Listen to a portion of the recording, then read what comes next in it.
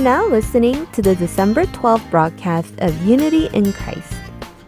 This hour, we have Story of Kings, Sermon, and Praying for the Next Generation. First, let's begin with Story of Kings.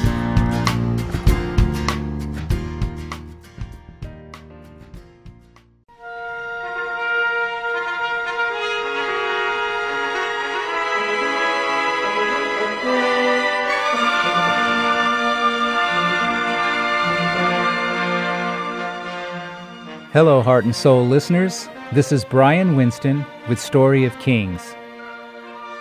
Last week, we shared the story of Joram, the 9th king of Israel, in 2 Kings chapter 3 to chapter 9, verse 26.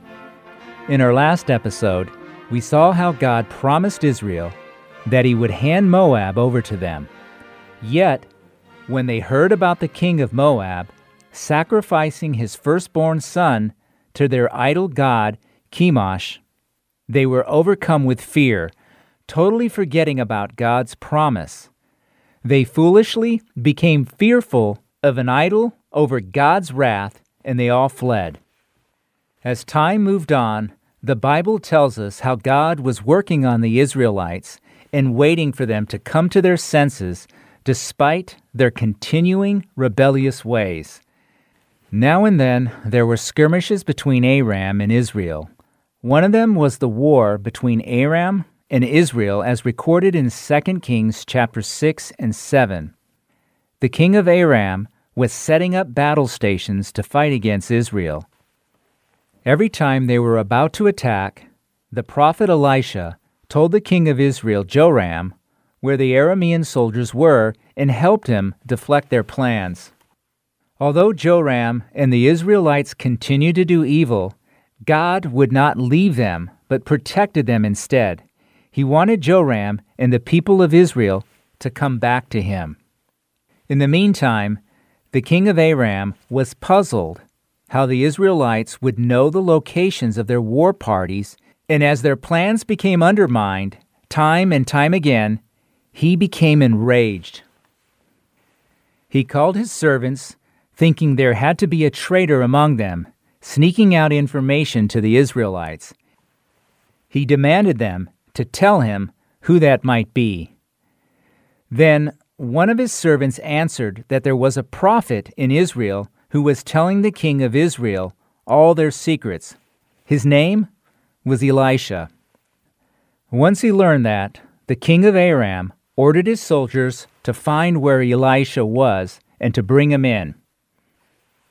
During that time, Elisha was in Dothan, which was about 11 miles away to the northeast from Samaria, where the king of Israel was at. Needless to say, now being aware of how his plans had been frustrated, the king of Aram decided to close in on Elisha in Dothan. He sent his horses and chariots and a sizable army to Dothan by night and surrounded the city. Imagine the spectacle it must have created when the people of Dothan woke up to the scene. Sure enough, Elisha's attendant rose early and went out and saw a large Aramean army surrounding the city. Startled, he ran back to tell Elisha that an Aramean army was about to overtake the city. Elisha then calmly told the attendant not to be afraid because those who were protecting them were more numerous than those who were in the Aramean army. Elisha prayed to God to open the attendant's eyes to see how God was protecting them. Then the attendant's eyes were opened and witnessed the horses and chariots of fire all around Elisha. When the Aramean army came close, Elisha prayed to God to blind them. God blinded the Aramean army as Elisha prayed. Blinded, they did not know where to turn. Elisha told them to follow him, and they did. Eventually, Elisha led them to the middle of Samaria.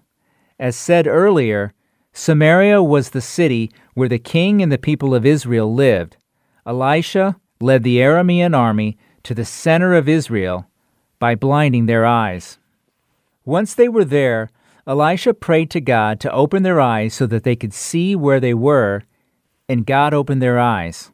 They realized they were in the center of Israel, surrounded by the Israelite army. Instead of besieging the Israelites, they were now besieged.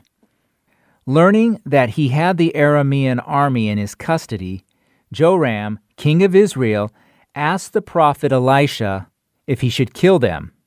To the contrary, Elisha told Joram to prepare bread and water so that they could eat and drink and then be sent back to Aram. Elisha wanted the Aramean army to remember how God of Israel was protecting Israel. The God of Israel was capable of covering and uncovering their eyes, and he wanted to let them know about God's mercy. With that, the Aramean army returned to Aram and never came back to attack Israel. However, after some time, Ben-Hadad became king of Aram, and he lacked understanding about the mighty God of Israel. He gathered all his army and went to attack Samaria. The size of his forces was much greater than the one that had been sent to capture Elisha. The Aramean forces surrounded Samaria and cut off all supplies and communications with the outside. Under siege, the people of Samaria ran out of food. To make matters worse, there was a great famine. 2 Kings chapter 6, verses 25 to 29 show how severe the famine was. People were hungry and became desperate for anything to eat. They even bought and sold a donkey's head, an unclean animal, at a very high price. Once the hunger got the better of them and they began losing their minds, they even ate their own children. Their king Joram tore his clothes and put on a sackcloth, knowing how severe and desperate the situation was. All could see how grieved he was. However, his grieving was not repentance. Rather, it signaled how angry he was. He thought these things happened because God was against them. He went after God's prophet Elisha with intent to kill him. Joram was too foolish to realize that God's wrath was to help him to realize his faults and turn back to God. But instead, he was trying to put all the blame on Elisha, God's prophet.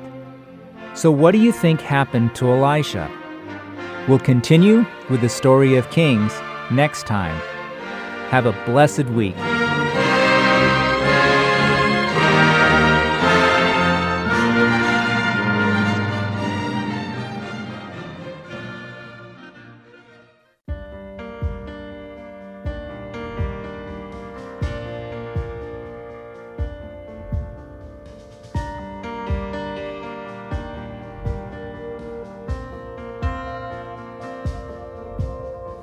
In the bleak midwinter, all creation grows, and for a world in darkness, frozen like a stone, light is breaking in a stable for a throne, and he shall reign forevermore, forevermore.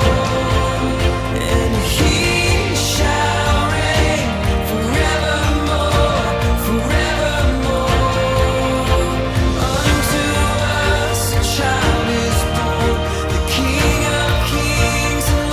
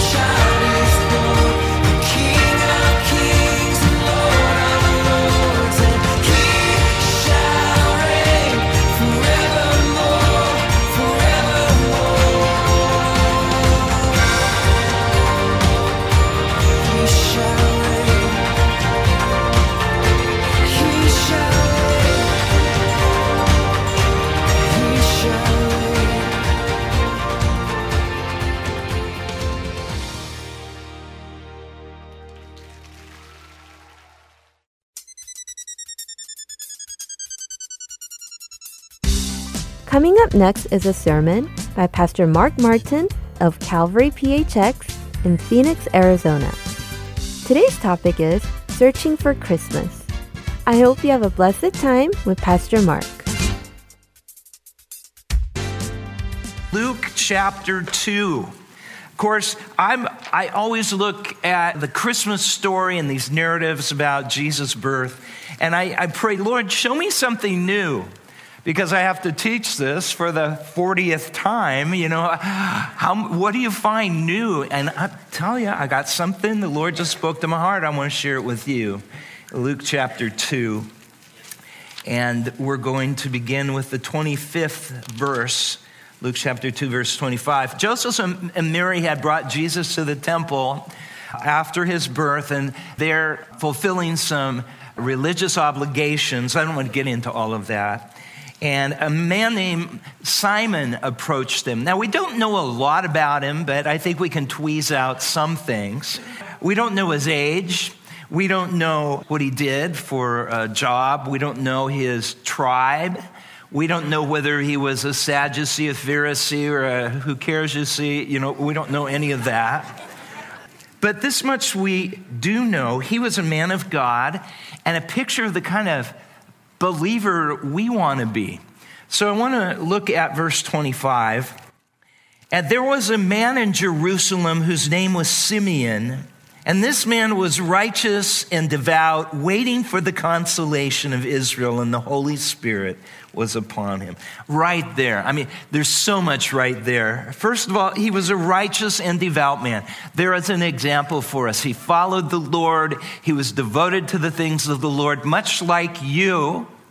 You're following the Lord. The Lord is first in your life. You're devout in your practices. Jesus is first. You meet with other believers. You're a devout Christian. A lot of people say they're Christians, but they're not devout, are they? They're not devout Christians. He's a devout man.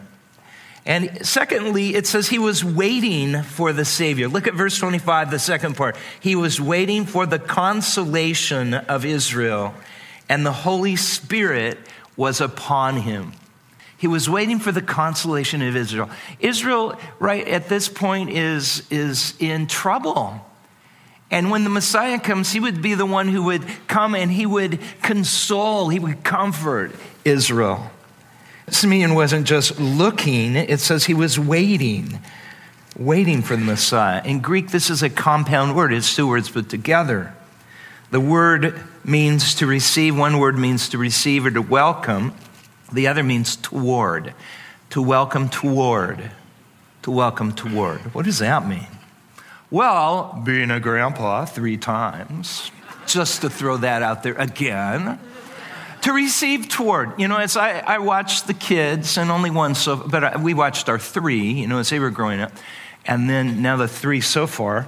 When you watch your grandkids or your children begin to walk, they start to, they're pulling themselves up. They're kind of holding on to the coffee table or whatever's around. And they're beginning those first, they're not even steps yet toward walking.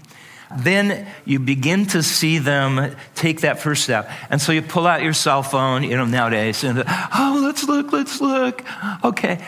Now, of course, every parent thinks that's the first step. Actually, it was a fall. But, our child walked sooner than everyone, But when they're walking, you lean toward them, don't you? Nobody goes, the kid's starting to walk. Everybody's what? What do? You lean toward, you receive toward. And so as that child is taking the first step, you're ready to receive that child, amen? And so you're leaning toward, you're receiving toward that little one. And when they do, it's like, in our house I say, wow, Simeon was receiving toward in his heart. He was leaning toward, when's the Messiah going to come? And when the Messiah comes, yes, I'll receive him into my heart. Simeon also, as you look at verse 27, was led by the Holy Spirit. And he came, look at verse 27, it says, and he came in the Spirit into the temple, or by the Spirit, the Holy Spirit led him. And when the parents brought in the child, Jesus, to do for him according to the custom of the law, he was led by the Holy Spirit. And we're going to see in a minute what that means, to be led by the Holy Spirit, and how important that was in this whole incident. Fourth, God had given Simeon a special promise. Look at verse 26. And it had been revealed to him by the Holy Spirit. Here again, the Holy Spirit's working in his life, leading him, speaking to him, sharing with him. And it had been revealed to him by the Holy Spirit that he would not see death before he had seen the Lord's Messiah. Wow, that's a specific request, right? You're going to live until you see the Messiah. You're not going to go blind because you got to be able to see him, right? Now, because of this, people think he was old. That doesn't mean he was old necessarily. God could give you that promise. And a lot of people died very young in those days. But you're going to live to see the Messiah. You're going to live for that day. You will not die until that specific promise is fulfilled. So, did God fulfill that specific promise? Yes, he did. We've got Simeon looking for the anointed one, the Messiah, to come to Israel. The Holy Spirit had told him that you're going to see the Messiah. But what did he get? A baby? Just over a month old? Wait a minute, that's not what I was looking for. I had never expected that. Now, we're not told how Simeon responded. And I'm not saying this was the case with him, but I'm going to say the case might be with me. I would be a little disappointed in God's answer to his promise. I mean, come on. Have you ever been, you don't have to raise your hand, but have you ever been disappointed with God's answer to your prayers? Okay, do raise your hand. Yes. Have you ever, don't raise your hands. Have you ever been disappointed with God? I would say universally, probably all of us. I wonder what Simeon expected. You'll recall at the time he was living, the need was for a king. Someone who could expel the Romans from their land, to get rid of these puppet kings like Herod that are just, working for the Roman government, and to reform the priesthood that was so corrupt. The high priesthood was just given to whomever, could pull the most strings. And so they needed someone who could get rid of these people. And that seemed to be the obvious pressing need. But sometimes it could be, well, maybe even most of the time, what we think we need isn't what God knows we need. A lot of the time, what we think we need isn't what God knows we need. We think something might be good for us, but God knows it would harm us. I'm glad that God loves me, and you must be glad that God loves you enough to not let you get bad things. And I'll go back to this kid analogy now, because I'm stuck in that for a few years now. But there are certain things you say no to, right? No. Now, I love to give cookies to my grandkids. That's how you score points in this world. That's why kids love their grandparents, So I don't try to do it behind the parents' backs. I really don't. I want to respect their boundaries and all. But we do have a cookie jar, and they know where the cookies are. And is Cookie? Wow. Cookie? Wow. If you don't listen to her, she keeps saying that. So, Cookie? So I give her a cookie. Now, a cookie's a good thing, but too many cookies is a bad thing, right? So God may have good things for you, but you want more and more and more, and God says, no more. And then maybe you cry, and you have your breakdown, because you're just immature. You are. And you need to grow up. God knew that the greatest need was for a Savior. No matter how he came, was for a Savior to come. And the prophet had said, a virgin will conceive and bear a son. And this son would be the Messiah.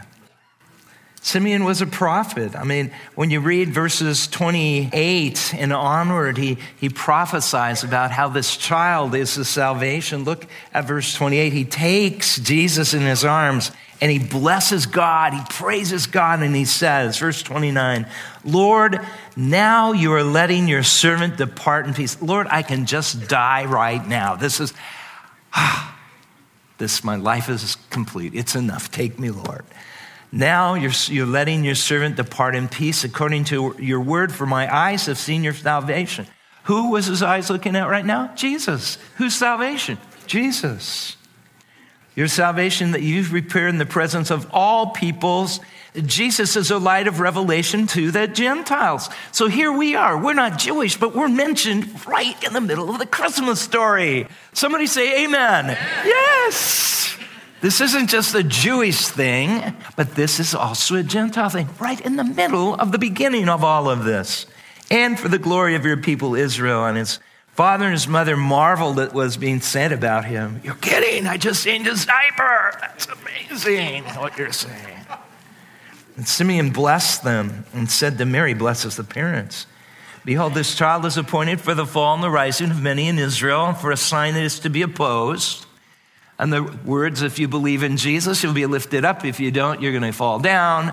And he will be opposed. His cross, his message will be opposed by some. And then he has a special message for Mary that is tragic and must have been something very frightening to her, because he says, and a sword, see what he says in verse 35, and a sword will pierce through your own soul, he says to Mary. Mary is going to have a heartbreak. The heartbreak will be watching her son be called illegitimate her whole life. Her heartbreak will be seeing her son die on the cross. That will be her heartbreak. And he says, Mary, I just want you to know that. God's preparing her. Don't you love the fact that God may give you a word preparing you? You're not sure exactly what that means, but he's preparing you. Verse 36. Now, another person is there in the temple area.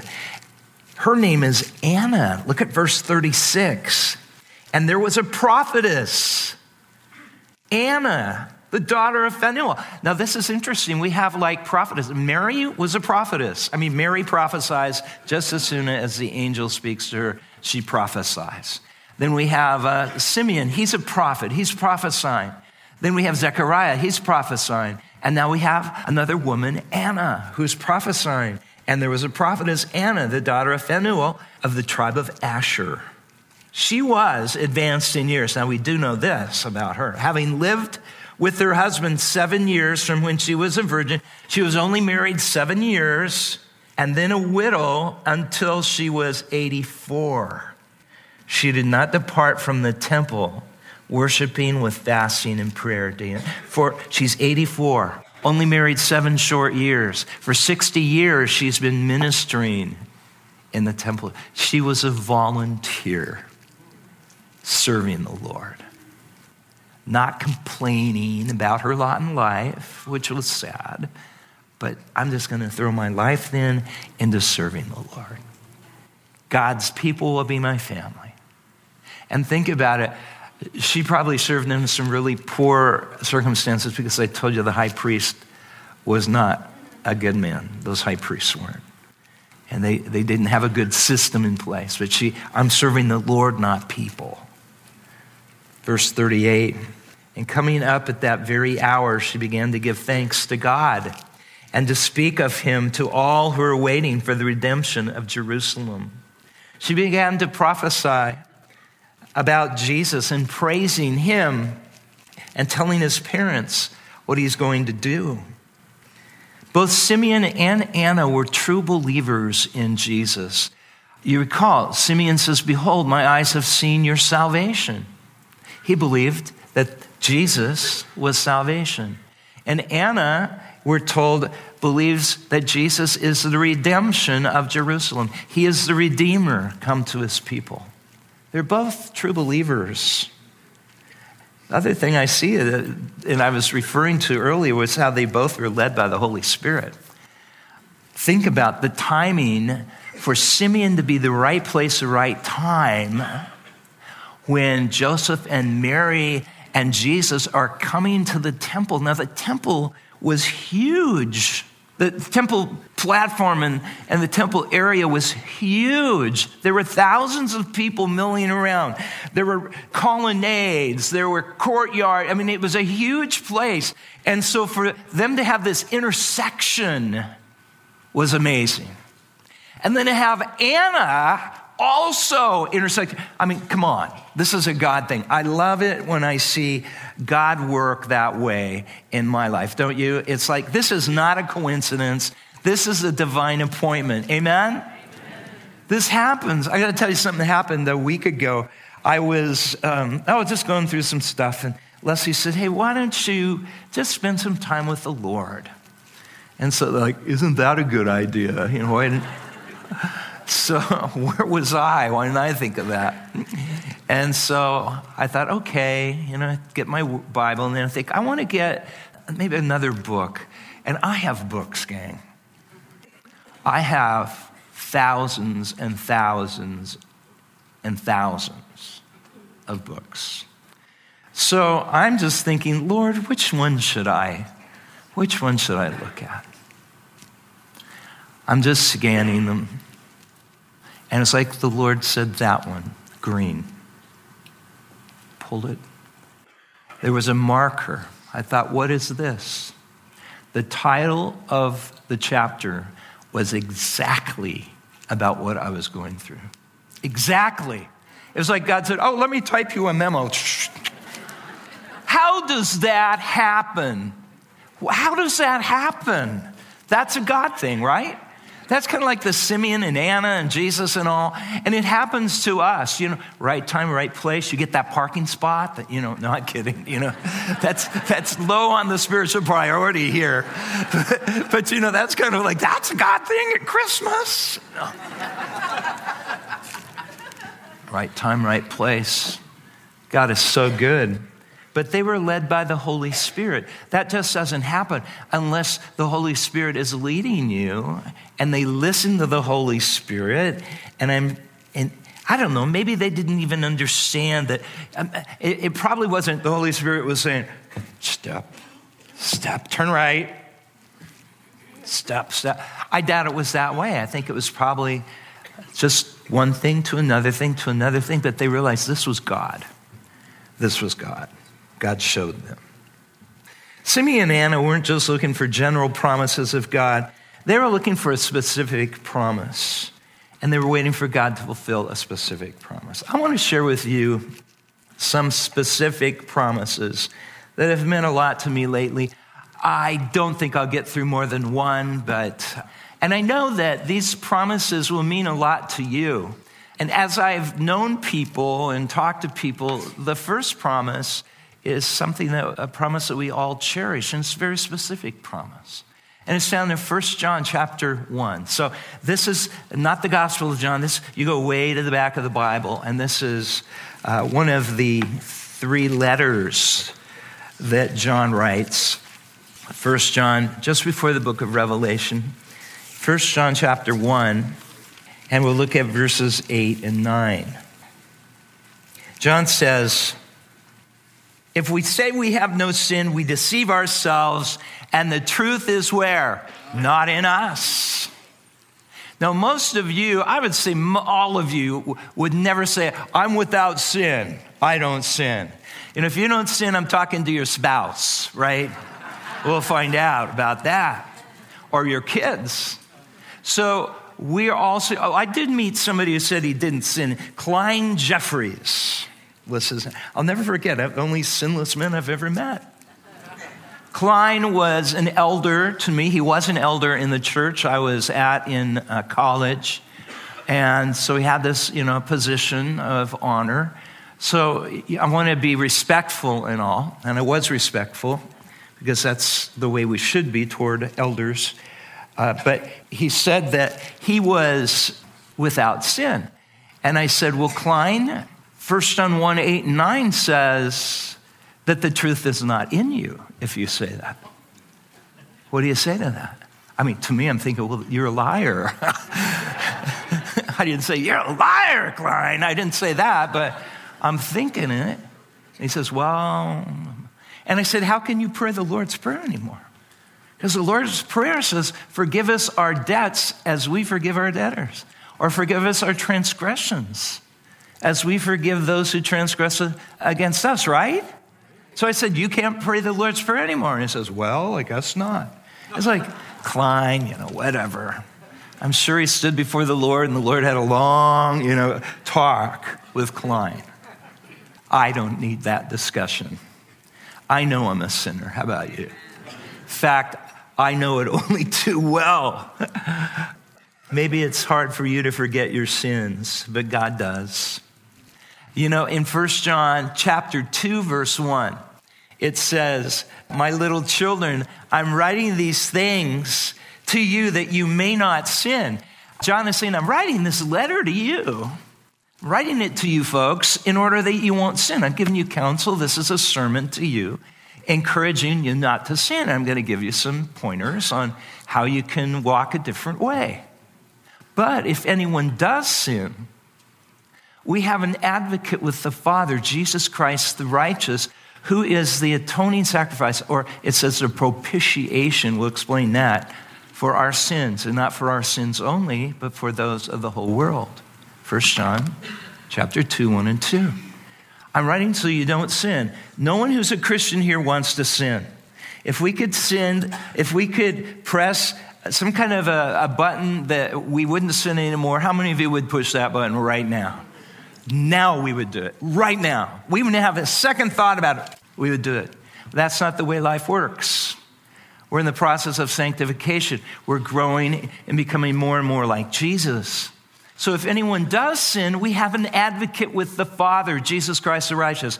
The word advocate in Greek means a defense attorney. We have a defense attorney with the Father. Now, what's the picture here? It's not that God is a judge who wants to get us, okay? Obviously, if we stood before God on our own, we would be condemned, right? But Jesus is there, and he is our righteousness. Jesus stands in our place because he died for our sins. Somebody say amen. We have an advocate with the Father. Now, the one who is condemning us, the one who is pointing out the wrong things we've done is who? Satan. He's called the accuser of the brethren. He accuses us before God day and night. We want to forget our sins. He's constantly bringing them up. I mean, what about something you did 10 years ago and it pops in your mind yesterday? Why is that? Satan, he is the accuser. And he's thinking, oh, she's almost over this. Well, I'm going to bring it up again. I want shame, shame, shame. Jesus is there and he says, my blood, I died for her. I died for specifically that sin. And then God, it says in Romans 8 verse 1, there is therefore now, because of what Jesus has done, no condemnation for those who are in Christ Jesus. Now, when you're in that courtroom and the judge passes a verdict, the judge has a gavel. You know what that is? The judge has a gavel, and he'll pronounce the sentence, and then the gavel goes, boom, boom. That is the word condemnation. There is no passing of a verdict for those who are in Christ Jesus. There is no condemnation. There is nothing that can stick on you. You have a spiritual Teflon on you. No accusation can stick on you because Jesus is your righteousness. There is no condemnation for those who are in Christ Jesus. No passing of a sentence. Therefore, why do we live like we are under a sentence? I want you to look at Isaiah chapter 43. This is just one of several passages in Isaiah, more toward the middle of your Bible, that speaks of what God does with our sins. Isaiah chapter 43, verse 25. And I want us to read it out loud, and I don't care what translation you have. I just want us to read the word, speak the word, hear the word, okay? Declare the word. Isaiah 43, verse 25. You ready? I am he who what? Blots out your transgressions for my own sake, and I will not remember your sins. I mean, you could really spend some time on this one. That's God, I am he who blots out your transgressions. There is a button on my computer, a key on my computer that I love and hate. Tell me which one it is. Delete. Have you ever deleted something by accident? And it went wherever deleted things go. Somewhere in the universe, there you will see, out in the universe, all the deleted things. Okay? It goes out that way. And it's like, no! Is there any way I can find it? Is there? No. But other things, you just highlight them and it's, praise the Lord. God has deleted all your sins. For whose sake? For his own sake. Not for you, because I love you. God says, I've deleted your sins. I've blotted out your transgressions for my own sake. And your sins I will what? Remember no more. Well, then, if God remembers them no more, why am I? Well, who keeps bringing them up? Yeah. Who do we tend to listen to? Not to condemn you. I don't mean it that way. But we tend to hear that voice because he yells. The Holy Spirit doesn't yell. The Holy Spirit's voice is quieter. Satan yells. The Holy Spirit, hey, that's not true. The Holy Spirit's in you. Satan's outside yelling at you. But the Holy Spirit, hey, Mark. Hey, Mark. Settle down. Remember the truth. That's why you mark this verse in your Bible. And then you put a reference or you draw a line right over to the next chapter, Isaiah 44, verse 22. How about let's reading this aloud, okay? I have blotted out your transgressions like a cloud and your sins like a mist. Return to me, for I have redeemed you. I love it. Hey, I've blotted out your transgressions like a cloud. When the sun comes out, the clouds evaporate, don't they? Where'd the cloud go? I don't know, wherever clouds go. I've blotted out your transgression. There are my dark cloud of my transgressions. The Son of Righteousness, Jesus, arises, and he blots out our transgressions. There is no record of them. We are acquitted, okay? When we're acquitted, that means that there isn't a record. You go look it up. It's gone. The charges are gone. There's no charge against you anymore. This is a miracle. It's a miracle of justification, the Bible calls it. The miracle of justification. Jesus is the atoning sacrifice for our sins. He took the penalty of our sins for us. I like, back to Isaiah 43:25, I like the way the New Living Translation translates this. He says, I am he who blots out your transgressions. And then the New Living Translation says, I will never think of them again. Isn't that neat? And then the Message puts it this way. That's a paraphrase of the Bible. It says, but I, yes, I am the one who takes care of your sins. That's what I do. I don't keep a list of your sins. But I do in my mind, and some people you might know, they keep a list of your sins. I know people that they're mad at me, throughout the years. I've only had many years for people to be mad at me. That's a lot of people. And they have lists. God doesn't keep a list of your sins. There's no record. David said, if you were to keep a list, it's really what it means. If you were to regard iniquity, oh Lord, that means to keep an accountant has a spreadsheet with everything on it. If you were to do that, who could stand before you, God? But there's forgiveness with you, David says. There's no list. There's no list. Therefore, you don't have to be in shame anymore. Because who's there to be ashamed before? God has acquitted you. God has forgiven you. God has justified you. You stand before God perfect and clean through the righteousness of Christ. If we say we have no sin, we're liars. But if we confess our sin, Jesus is faithful and righteous to forgive us our sins. He's faithful and righteous. You know, the same faithfulness that keeps the sun coming up and down every day, the same faithfulness that gives you a heartbeat right now, that same faithfulness is His faithfulness to forgive your sins. You are forgiven. You're justified. That promise I hold on to. How about you? And that is like an Anna and a Simeon's very specific promise. It's not just kind of a general of the promises of God. That's a very specific promise from God. I don't keep a list of your sins. It's not an accident, you know, that you're here and we intersect, you know, our paths, and you happen to be at this service and all. I think this could be, you know, the Simeon and Anna moment in your life where it's like, oh, this is exactly what I needed to hear today. God, you're faithful. And I'm going to tell you, if you keep coming to church and you keep hearing God's word, God has these moments for you.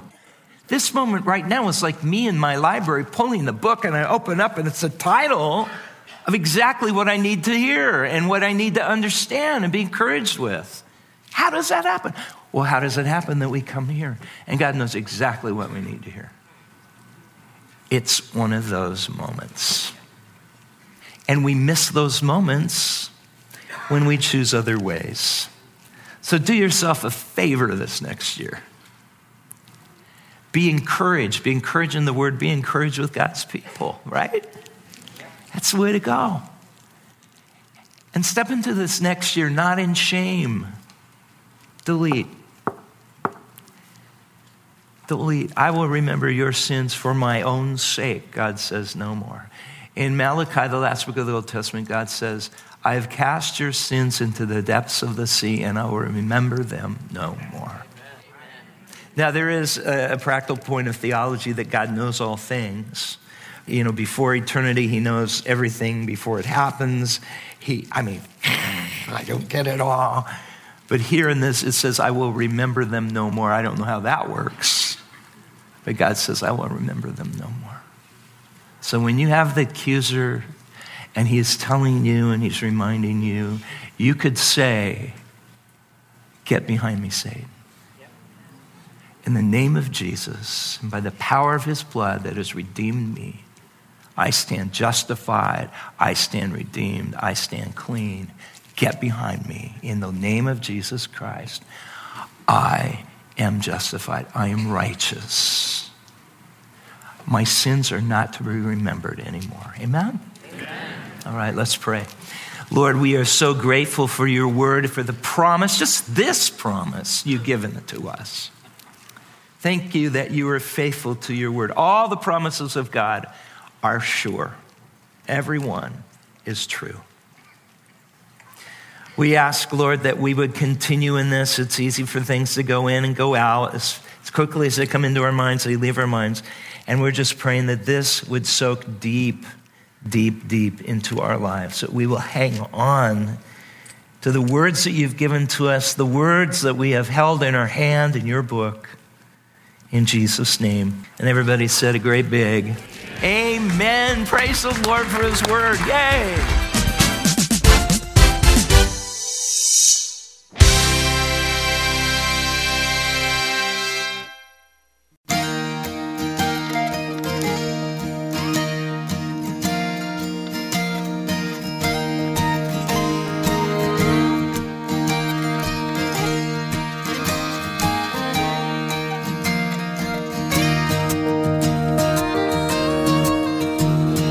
Go tell it on the mountain, over the hill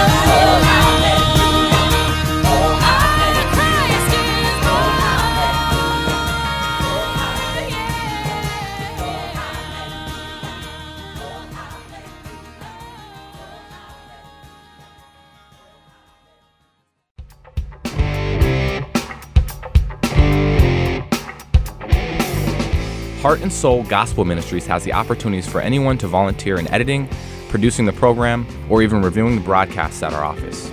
You don't have to be an expert. We are excited to teach anyone that is willing to learn. If you are interested in learning how to be an editor, producer, or even a reviewer, please contact us at 602-866-8999 or email us at heartandsoul.org@gmail.com.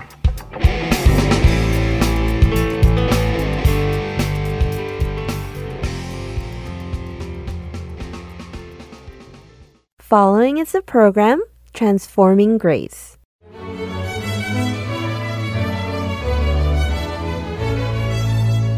Join me as we take a journey through the book, Transforming Grace. I'm Leslie Martin, author and women's ministry teacher for Calvary Phoenix Church. I am honored to share this book about God's abundant and magnificent grace for all of those who choose to believe.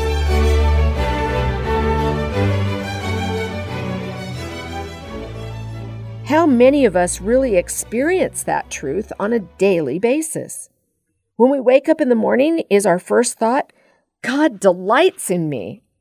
Well, maybe after our first cup of coffee or tea, we can think, God delights in me.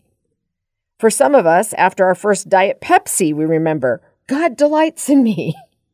I don't know about you, but most of the time I'm not thinking that God delights in me because there's this little voice in my head, I'd like to silence it, that keeps telling me how awful I am. It tells me how ill-equipped I am for life and that I'm a miserable failure. The Bible says that God delights in us. Now, most English translations use the word delights, but there are some translations that read, God is pleased with us. That doesn't quite say the same thing to me. Pleased is only an okay word. I'm glad that God is pleased rather than displeased with me, but it sounds a little formal. Pleased is controlled and calm. I think of it as a response to my doing something that prompts God to be happy with me. Oh, I'm so pleased with you. You did a good job. My parents were pleased when I came home with a good report card. Of course, I didn't show them the ones that weren't good because I wanted them to always be pleased with me. My piano teacher was pleased with me if I could perform well. That word pleased is all about me. It's about performance, doing it beautifully, flawlessly, and without mistakes. Don't you agree the word delights is more specific and encouraging than the word pleased? In my opinion, it's far better than pleased.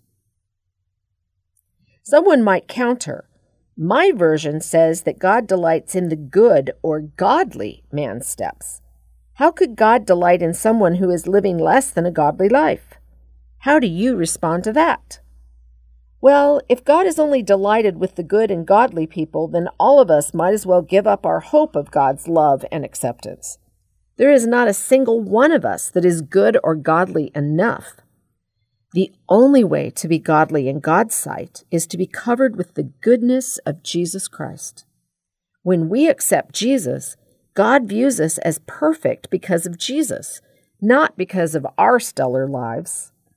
As the scriptures say, no one is good, not even one. No one has real understanding. No one is seeking God. All have turned away from God. All have gone wrong. Romans 3:10-12.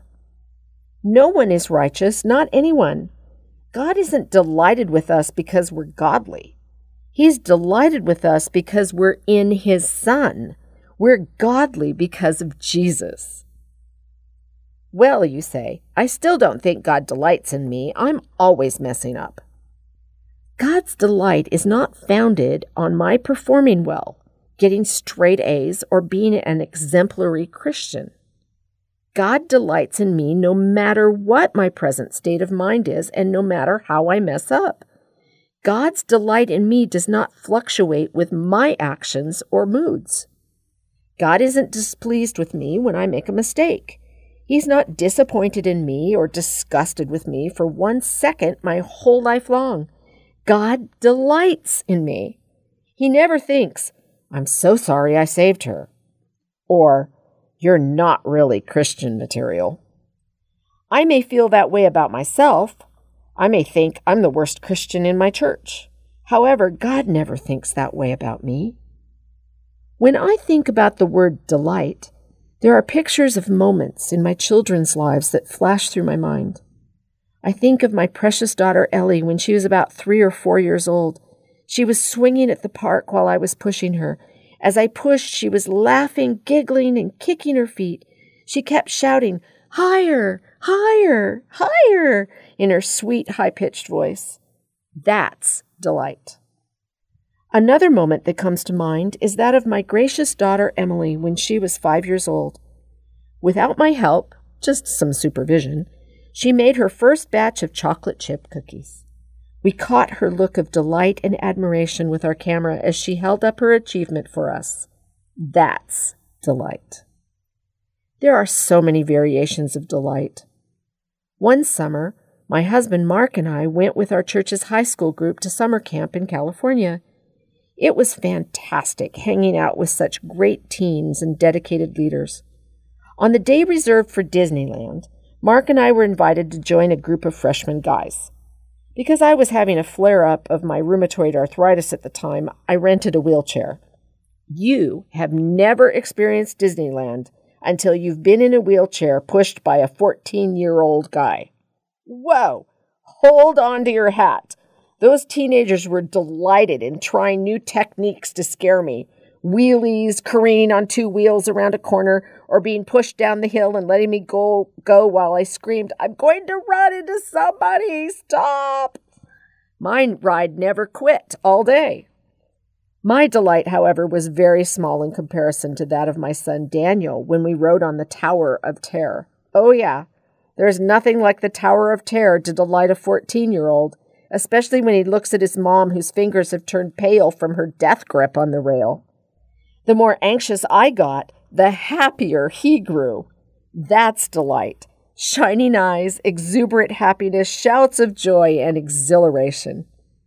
Does it seem too far-fetched, then, to say that God delights in us? That's precisely what God feels, and that's what he thinks. He's delighted in us, and it's his heart towards us.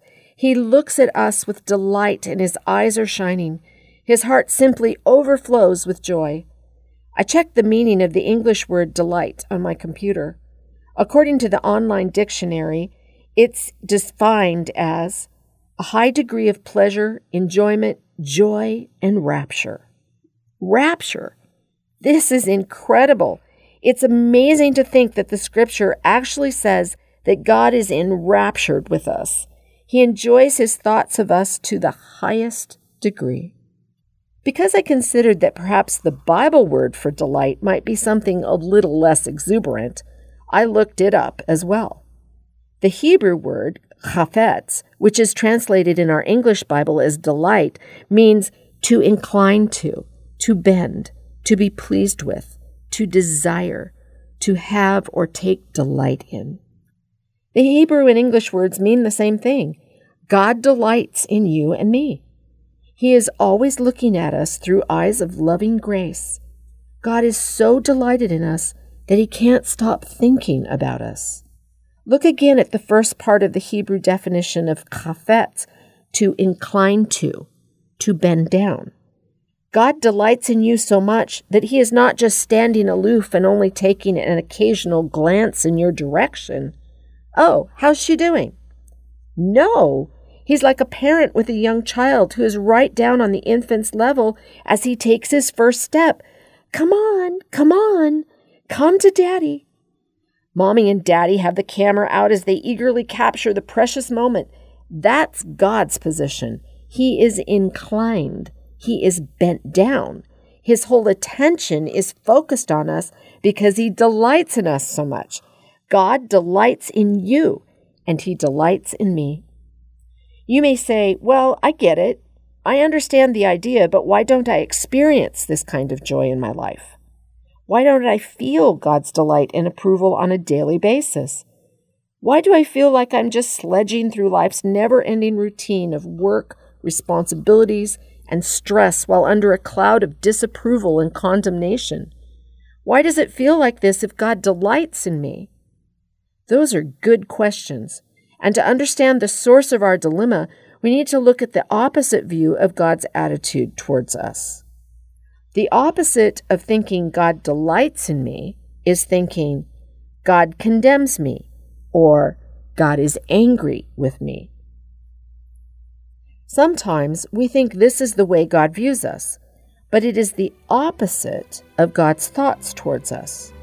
The cause of our feelings of disapproval and condemnation, however, stem from living under the law. I hope you enjoyed this portion of God's transforming grace. We'll see you next time. God bless.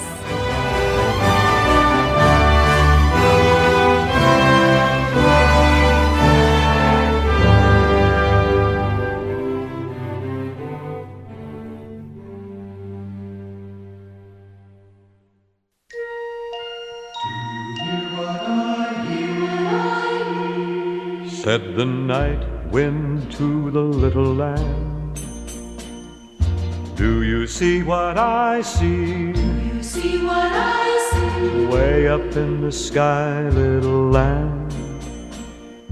Do you see what I see? Do you see what I see? A star dancing in the night, with a tail as big as a kite, with a tail as big as a kite. Said the little lamb to the shepherd boy, do you hear what I hear? Do you hear what I hear? Ringing through the sky, shepherd boy.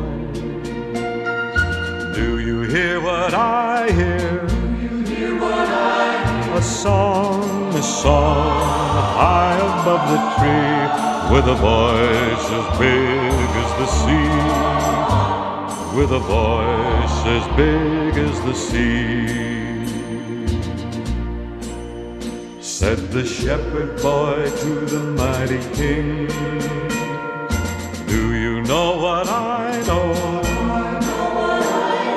In your palace warm, mighty king, do you know what I know? A child shivers in the cold. Let us bring him silver and gold. Let us bring him silver and gold.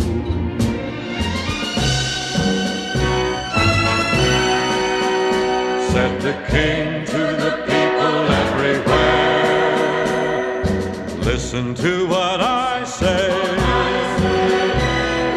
Pray for peace, people everywhere. Listen to what I say. The child sleeping in the night, he will bring us goodness and light. He will bring us goodness and light.